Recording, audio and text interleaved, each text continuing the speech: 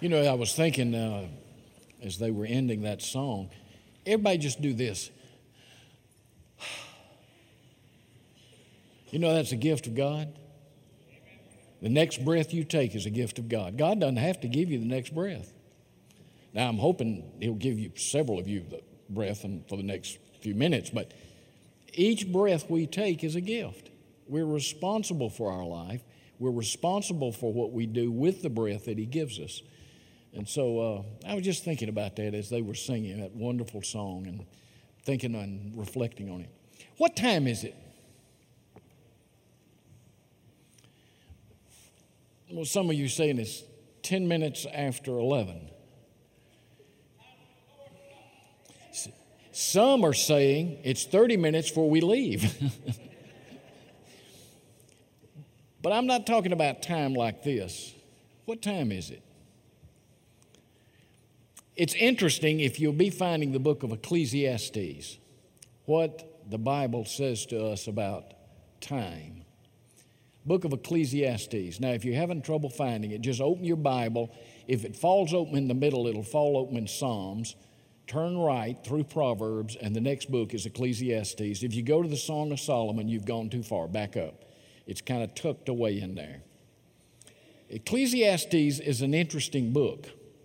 I'm not a Bible scholar, but it's the only book I know that's in the Old Testament, but a Greek word is used to describe the title of it.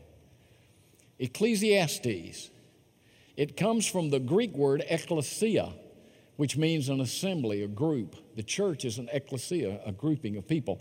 Here it's the noun form. It's in a particular tense, and what it does, it's speaking of the one who's addressing the assembly, the speaker who's speaking. In fact, if you open your Bibles to Ecclesiastes chapter 1, verse 1, you hear the title described in the opening verse. The words of the preacher, the son of David, king in Jerusalem. Right there you hear the word, the one who's speaking to the ecclesia, to the group, most conservative Bible scholars believe is Solomon. Now, some of these later scholars want to say that it can't be Solomon because of the language, the verbiage that's used, that it's later than that, Whether Solomon wrote it or Solomon is the subject of it and somebody else wrote it about him, it's about Solomon. It's about King Solomon. We see it there, and you also see it down in verse 12 of chapter 1. I, the preacher, was king over Israel in Jerusalem. And so no matter which way you want to go at it, what the book is about the preacher, the teacher, is speaking to a group of people. And he's speaking to a group of people about his life. He's speaking to them about who he is and what he's done. Now, the book of Ecclesiastes is not a poem like Proverbs, but it is poetic.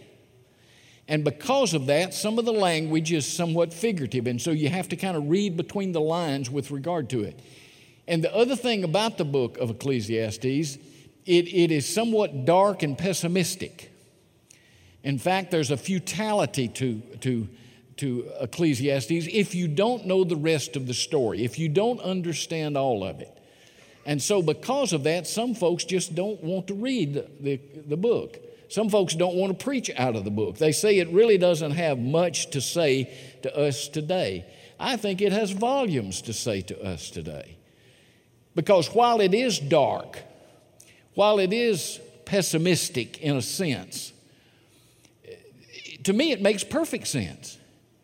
It shows what a life is like that's dark and futile without the Lord Jesus Christ, without God intervening in that life.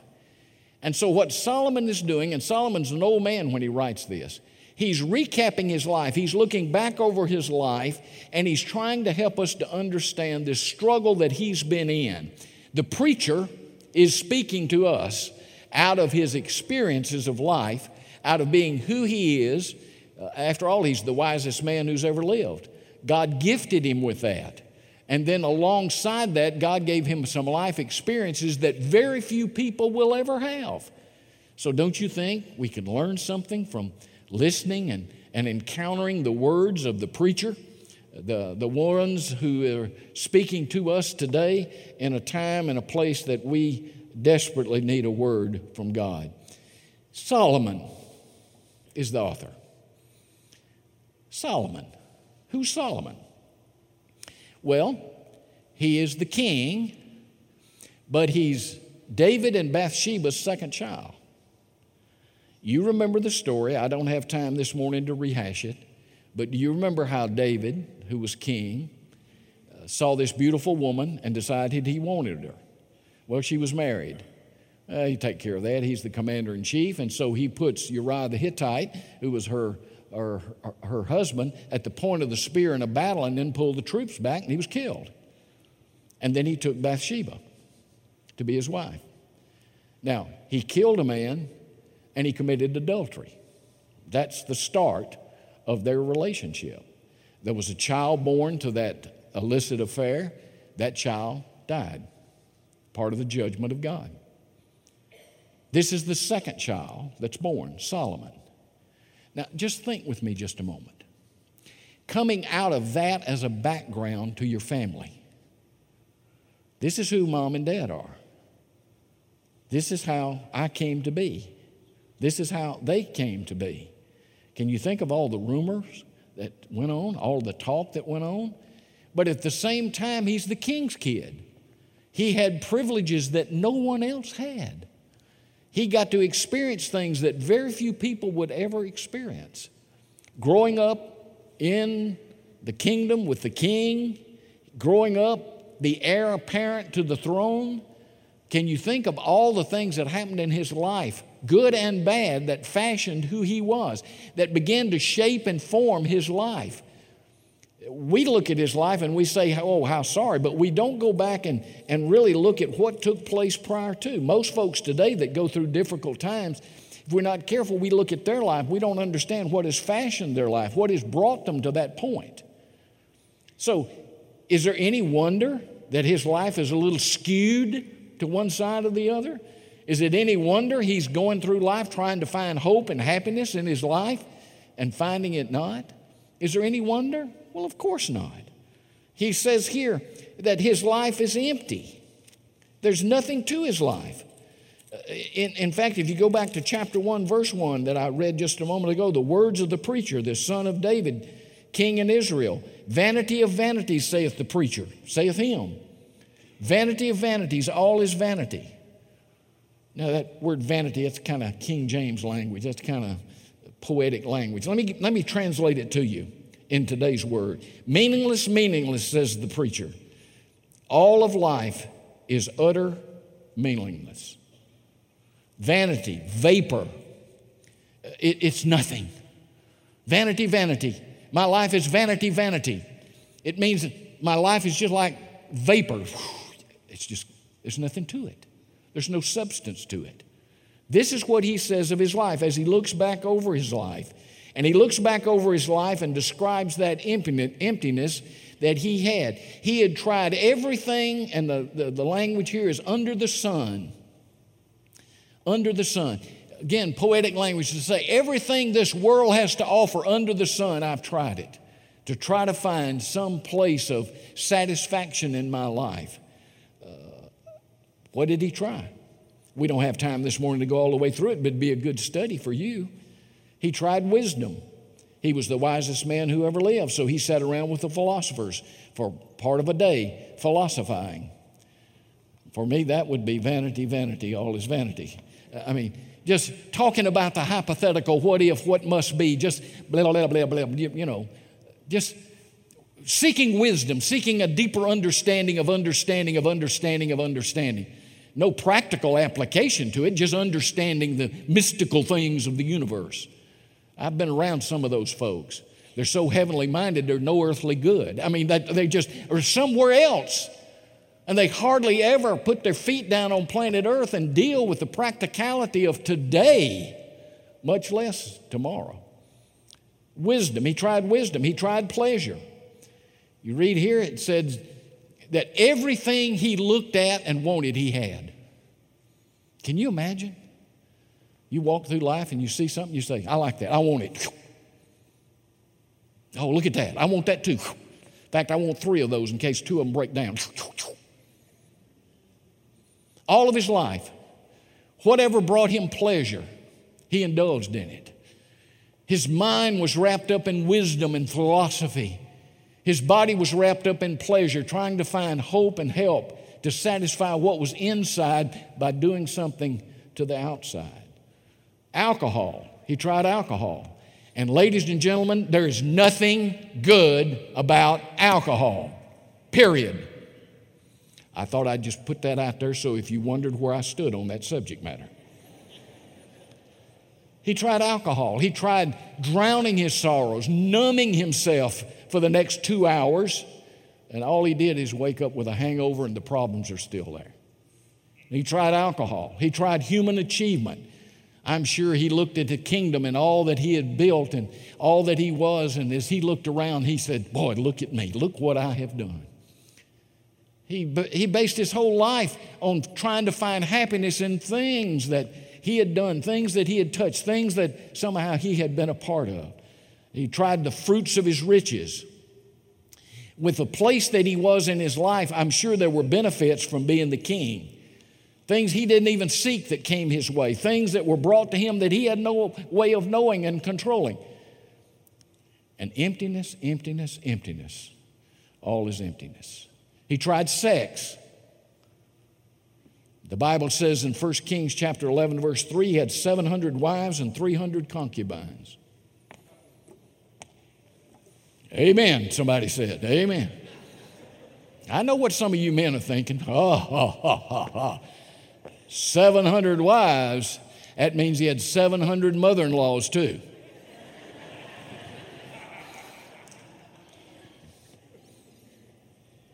He tried all of these things. And he concludes that his life was characterized by emptiness. Chapter 2, verses 10 and 11. The recap of his life is helpful to us because, ladies and gentlemen, is he not like us?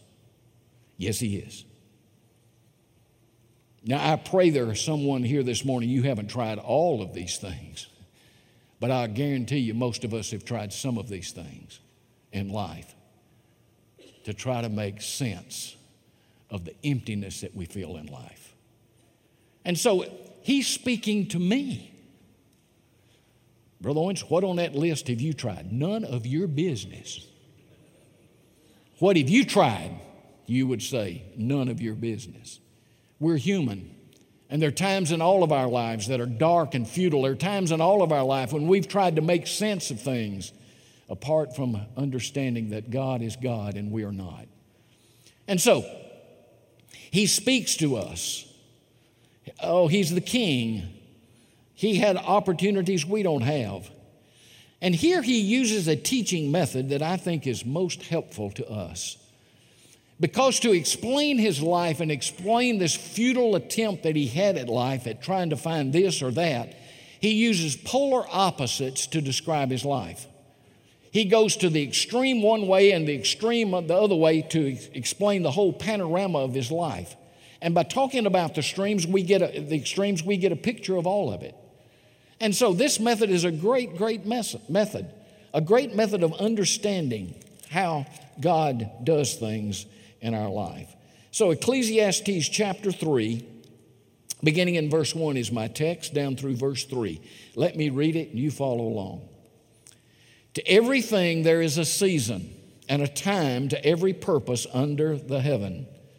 A time to be born, literally the verse says a time to give birth, and a time to die, a time to plant, and a time to pluck up that which is planted, a time to kill, and a time to heal, a time to break down, and a time to build up.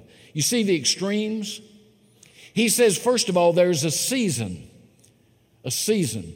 And the word that's used there means a broad season, a broad time. It's kind of like we would say a season of the year. It's not an instant, it's 3 months, 4 months. It's a broad period of time. Summer, winter, fall, spring, those broad times. He said there's a season, but there's also a time. And the word that's used there means the right time, a precise time, the exact time.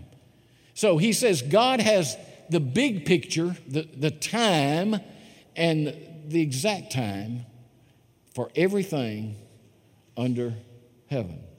And he says here that there's a purpose. The purpose, of course, is God's purpose because he uses the term under heaven. When he's speaking of what he has done to try to find hope in his life, he says under the sun. But when he speaks of what God can do, he speaks of under heaven, under the heaven. Literally, there's a definite article, under the heaven. And so God's perspective is much broader than our perspective. Our perspective is what we get up this morning under the sun and we looked around to see what's going on here. God's perspective is eternal. God's perspective is everything under the heaven, everything. And so as he puts this as a stationary object lesson for us, he then begins to delineate these broad polar opposites to help us to understand life. Are you ready? Let's go. Number one, he says there's a time to be born and a time to die. A time to be born, here's one opposite, and a time to die. And by that, he's talking about all of life. A time to be born. We love that, don't we? That we celebrate it every year. When I was born February the 4th. Happy birthday to me, happy birthday. Every year we celebrate up until we get to be 70. I will not be having a birthday next year. At some point, we just another day. We just don't talk much about it. But we celebrate births, don't we? We have baby showers. Oh, could you, oh, look how the birth, oh, it's wonderful, wonderful. Time to die. Brother Owens, let's just go on to something else. We don't like to talk about that, do we? But just as there is an appointed time to be born, there's an appointed time to die. There's a great statistic. 1 out of 1 die. It is the one thing all of us will face, yet it is the one thing that, generally speaking, people will not talk about, won't even think about, and certainly won't make preparation for. But you know, we believe it. I was talking with someone the other day, and I hadn't seen them in a while, and as we were talking, they said, Brother Glenn, hadn't seen you in a while. I said, since the last time you and I talked, Mother died. I said, oh, I did not know that. He said, yeah, she died. And I said, how old was she? He said, she was 95. And before I could say it, he said, she had a great, long, wonderful life. The appointed time. Just like we accept being born, we accept dying if it fits our schedule. 95 years old, oh, wonderful, long, long life. What we have a problem with is when, God forbid, a 12-year-old dies or a 20-year-old dies because it's too soon. It's too soon. Now, that's from our perspective. If they're a child of God, guess what? They just got a head start on eternity. We miss them here, and there's reason for that. I mean, that's our part of it. But on the other side, they're with the Lord. They're with Him. So, you know, what? To be absent from the body is to be present with the Lord. They just got 12-year-olds. He's got 12 years on us on eternity. I mean, he's enjoying that. But we miss it. But my point is this: a time to be born and a time to die. We believe that. We don't acknowledge the last part of it as much as we do the first part, but we believe that. Solomon's right. And we even acknowledge there is a time for each of those. And then he says there's a time to plant and a time to pluck up. New American Standard says to uproot. Now, if you read closely, you'll see that the meaning of this is to uproot that which is planted. It says it right there. Understand, in biblical times, much of the society was an agrarian society. They didn't have Publix and Winn-Dixie. They grew their own food. They didn't go to the store to get what they were going to eat. And so this would speak right into who people were. Now, today, most of you are not farmers, I would suspect, but a lot of you have gardens. And whether you have a garden or you're a former farmer or you're a current farmer, all of us understand there's a time to plant, there's a time to harvest, and then there's a time to turn over the soil For what? To plant again. And part of turning over that soil is to prepare the soil for the next crop. There's a cycle involved. And ladies and gentlemen, all of life is a cycle. There are going to be times in your life when you're up here, other times in your life down here. And let me just tell you, if you're down here, get ready. You're going to be up here. And let me warn you, if you're up here, there's coming a time for you to be down here. It's a part of life. It's a part of what we all experience. It's just a part of living in the society, a fallen society that we live in. In heaven, there's not going to be any cycles. It's going to all be up here. In fact, it's up here. Up here. It's all going to be good. But here in this society, it cycles. Everything cycles.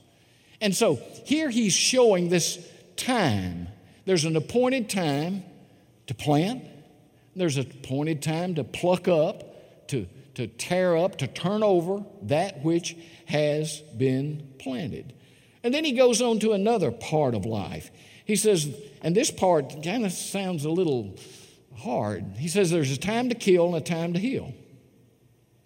Now, every conservative Bible scholar that I read, especially those who were gifted in Hebrew and the language of the Bible, will tell you that the context of the verse that's being talked about here is talking about war. It's not talking about you just going out and, well, it's time to kill, bang. And now it's a time for you to heal. That's not at all what it's talking about. It's talking about there are times for a just war. There are times when you have to take a stand. After you negotiate, after you use all diplomatic channels, after you do everything under the sun to not compromise your position, but to deal with an antagonist, if that's over, you go to war. And when you go to war for one reason: to annihilate the enemy, to win. Win. It's not a police action. You're not keeping the peace. You're winning. You've done everything you can to say that we don't want to do this. But when you fight to win. We're in that time today. We're in a fight with militant Muslim terrorists who want to change how you live your life. In fact, they're wanting to take the world back to about the 3rd century. And their God is not our God. Now, I don't have time to get in all that this morning. So you do everything you can to negotiate. You do everything that you can to win them to faith in Christ. But when they start cutting off heads, you fight. And you fight to win. Because a civilized people cannot coexist with that, period. Amen? For those of you who didn't say amen, God bless you. Again, it's polar opposites. There's a time for that. Thank goodness it's not all the time. And then there's a time to be at peace, a time to heal, a time to work on things, a time to regroup. So again, he's showing the panorama of his life. There was a time he went to war. There was other times he was not at war. And there was an appointed time for each of those. And then fourthly, he goes into one that I want to spend just a moment on this morning because I believe it has great application to us today. He says there's a time to break down. The New American Standard says tear down, and a time to build. The implication and order hymn seems to indicate that the tear down in order to build precedes the building. In fact, if you go back to the earlier illustration of the agrarian illustration, what do you have to do in order to have the new crop? You have to tear up, pluck up, uproot in order for the new crop to come about. I believe the same is true here. And I believe that because of a principle. God wastes nothing. Period.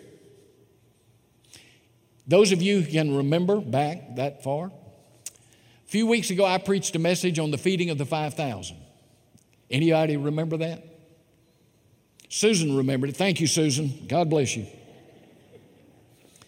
If you remember the story, Jesus takes a lad's lunch and feeds 5, 10, 15,000 people, ever how many were there? 5,000 men, how many women and children. When it's over, he instructed them to take up the 12 baskets of fragments that were left over. They didn't lose it. In fact, one of the great illustrations here is each of the men who was serving got a full basket, and when they started with a small lunch. God not only multiplies, God blesses. But the point that I want to make out of that story is nothing was wasted. They didn't leave it out there on the hillside for the birds. There was no waste. God doesn't waste anything. God is in the salvage business. He salvaged my life. He salvaged your life. And He wants to put it to use. I started thinking about that in light of where we are today and the vote that we just took. I don't know how the vote's going to turn out. I pray it's positive. But I'm thinking, Glenn, you need to make practical application of God's Word to God's people. And so I began to think about this. These buildings that have housed ministry for many, many years. They were built for the glory of God. And they have served that purpose. God has blessed in untold ways. This church is known around the world. These buildings have been modernized from time to time. These big buildings have been reconfigured from time to time. These buildings have been updated from time to time because we didn't want to waste. But there comes a point when that is no longer an option. There comes a point when you have to make a decision with regard to the future. Now, ladies and gentlemen, I'm going to speak to you as clearly as I know how. No church stays on the plateau. A church will either grow and glow or it'll dry and die. But we don't stay here. This church has been plateaued. I'm just telling you, we've been plateaued. You saw that. I'm not telling you something you don't know. And you began to make steps years ago to change the direction of this church. And part of that was to change not only what we did here, but where we did what we did here. And plans were made to move, relocate, out into the center of one of the fastest growing areas in the country. We didn't know it then. We know it now. Right in the middle. And so we decided to do that. And we get to a particular point in time when what are we going to do with this in order to go there? I've been in meetings here where it was a little bit of a struggle because who wants to buy this? Nothing against you. Please don't get your feelings hurt. But who wants to buy this? It's not useful for much of anything but a church. And so we begin to think about that and the age and all the other things that go in with it. It's going to take a lot of money to take it down. So who wants to spend X number of dollars to buy something, to spend X number of dollars to tear it down? Because honestly, they're buying the dirt. They're buying the location. They're not buying this. Lord, we need to pray about this. Ding! Before we could even pray good, we have an offer. I mean, I was getting ready to pray. And the Lord outran me in the prayer. And somebody says, we'll give you $2 million for it. What? $2 million? And our men did some study on that. That's a wonderful, wonderful offer. Came out of the blue, so to speak. Everything that's been happening here lately has come out of the blue, so to speak. So I began to think about it.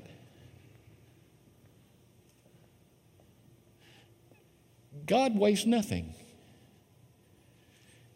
So the money that we will get from here is going to be redirected out there.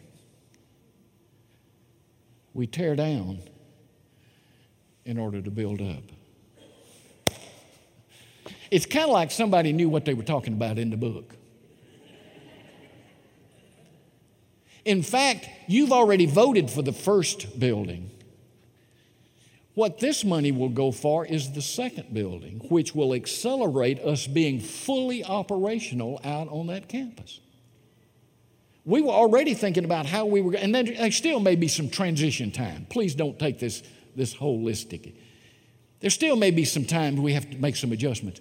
But we were thinking about what are we going to do in between the two times? And God sells the building to cut down on the time to build the other building. We're talking about how long can we stay here. God says, I want you to get out there. How long do you have to wait? What do you have to see, Glenn? The building's sold. Get out there. Get in the middle of those folks and love them to Jesus. I'm like, Lord, you've got to understand, we've got to have a schedule. Lord, we need some charts. And being good Baptists, we've got to have a few more meetings. And folks, I'm not discounting all of those things in their place. They're needed for us to do things decently and in order. But I'm just telling you, God is moving at lightning speed in this church. And God is providing things before we even get to the point of needing them. You got to tear down in order to build up. I know somebody sitting there saying, well, Brother Owens, you can say that because you're not even a member here. You don't have great attraction to these buildings, and I know many of you have marvelous memories, and these buildings hold special feelings to you. I understand that. But folks, you got to remember, I go a long way back with this church. You say, well, Brother Owens, okay, you were here 5 years ago, 6 years ago as interim. No. I first preached in this church May 17th, 1992. That's 25 years ago. And because of where I was with the state convention, I watched this church and knew about this church. I've been a friend with Brother Bob before I even came to Florida. I don't know the church like you know the church, but don't tell me I don't know this church. I do know this church. And I've seen enough churches who don't do what you're doing and they're dead. God bless you for getting ahead of the curve. God bless you for moving out. Now, in summary, some atheists use the book of Ecclesiastes to bolster their empty belief because of all is emptiness, a form of fatalism. But I want you to understand that the book, while it does paint a dark picture of life without God, the book has a great ending to it. Look over, if you will, at the very end. Ecclesiastes chapter 12 and verse 13. Here's the wisest man who ever lived. At the end of his life, he looks over his life, and this is what he says. Let us hear the conclusion of the whole matter. That's pretty good ending, don't you think? Fear God and keep his commandments, for this is the whole duty of man. Now look at the next phrase. For God shall bring every work into judgment with every secret thing, whether it be good or whether it be evil. This is Old Testament language of a believer, one who reverences God. Now this is Old Testament, but here's a man who fears God, and here's a man who keeps the 10 Commandments. That's the basis. That's the basis. And if you look back in chapter 1, verse 11,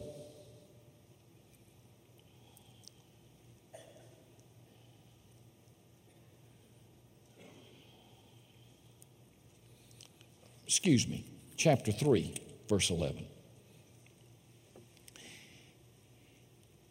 He, God, hath made everything beautiful in his time. In his time. What time is it? First Baptist Church, Daytona Beach? Well, don't even look. It's 11:44. I got 1 minute to close. I'm not talking about that time. I'm talking about that time. God says, I will judge. I will judge. Your duty is to fear God and keep the commandments. That's going to bring holistic meaning to life. And I will judge. For there's a time to be born, there's a time to die. There's a time to plant, there's a time to pluck up that which is planted. And there's a time to tear down, and there's a time to build up. What time is it, church?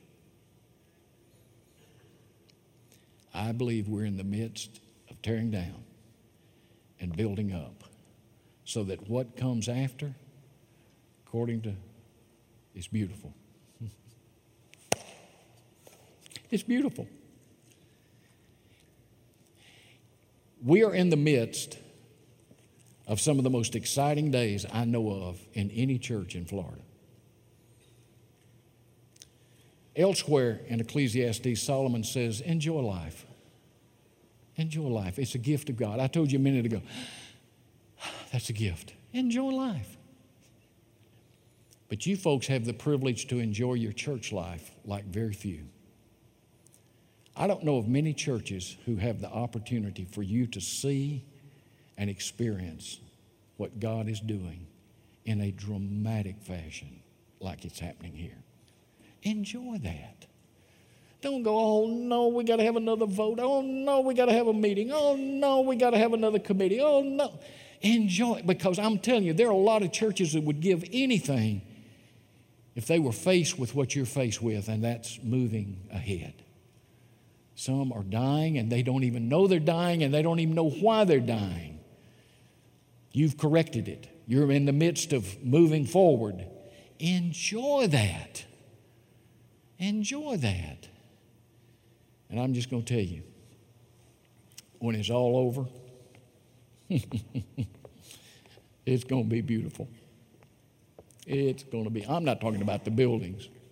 They're going to be nice, but I'm talking about what we feel in our heart about what we have been a part of as God has led us to know what time it was and then to act on it. That is beautiful. Let's bow in prayer. Heavenly Father, we thank you for the preacher. I'm so sorry he went through his life like he did, but I'm so grateful for the conclusion of his life. He got it right.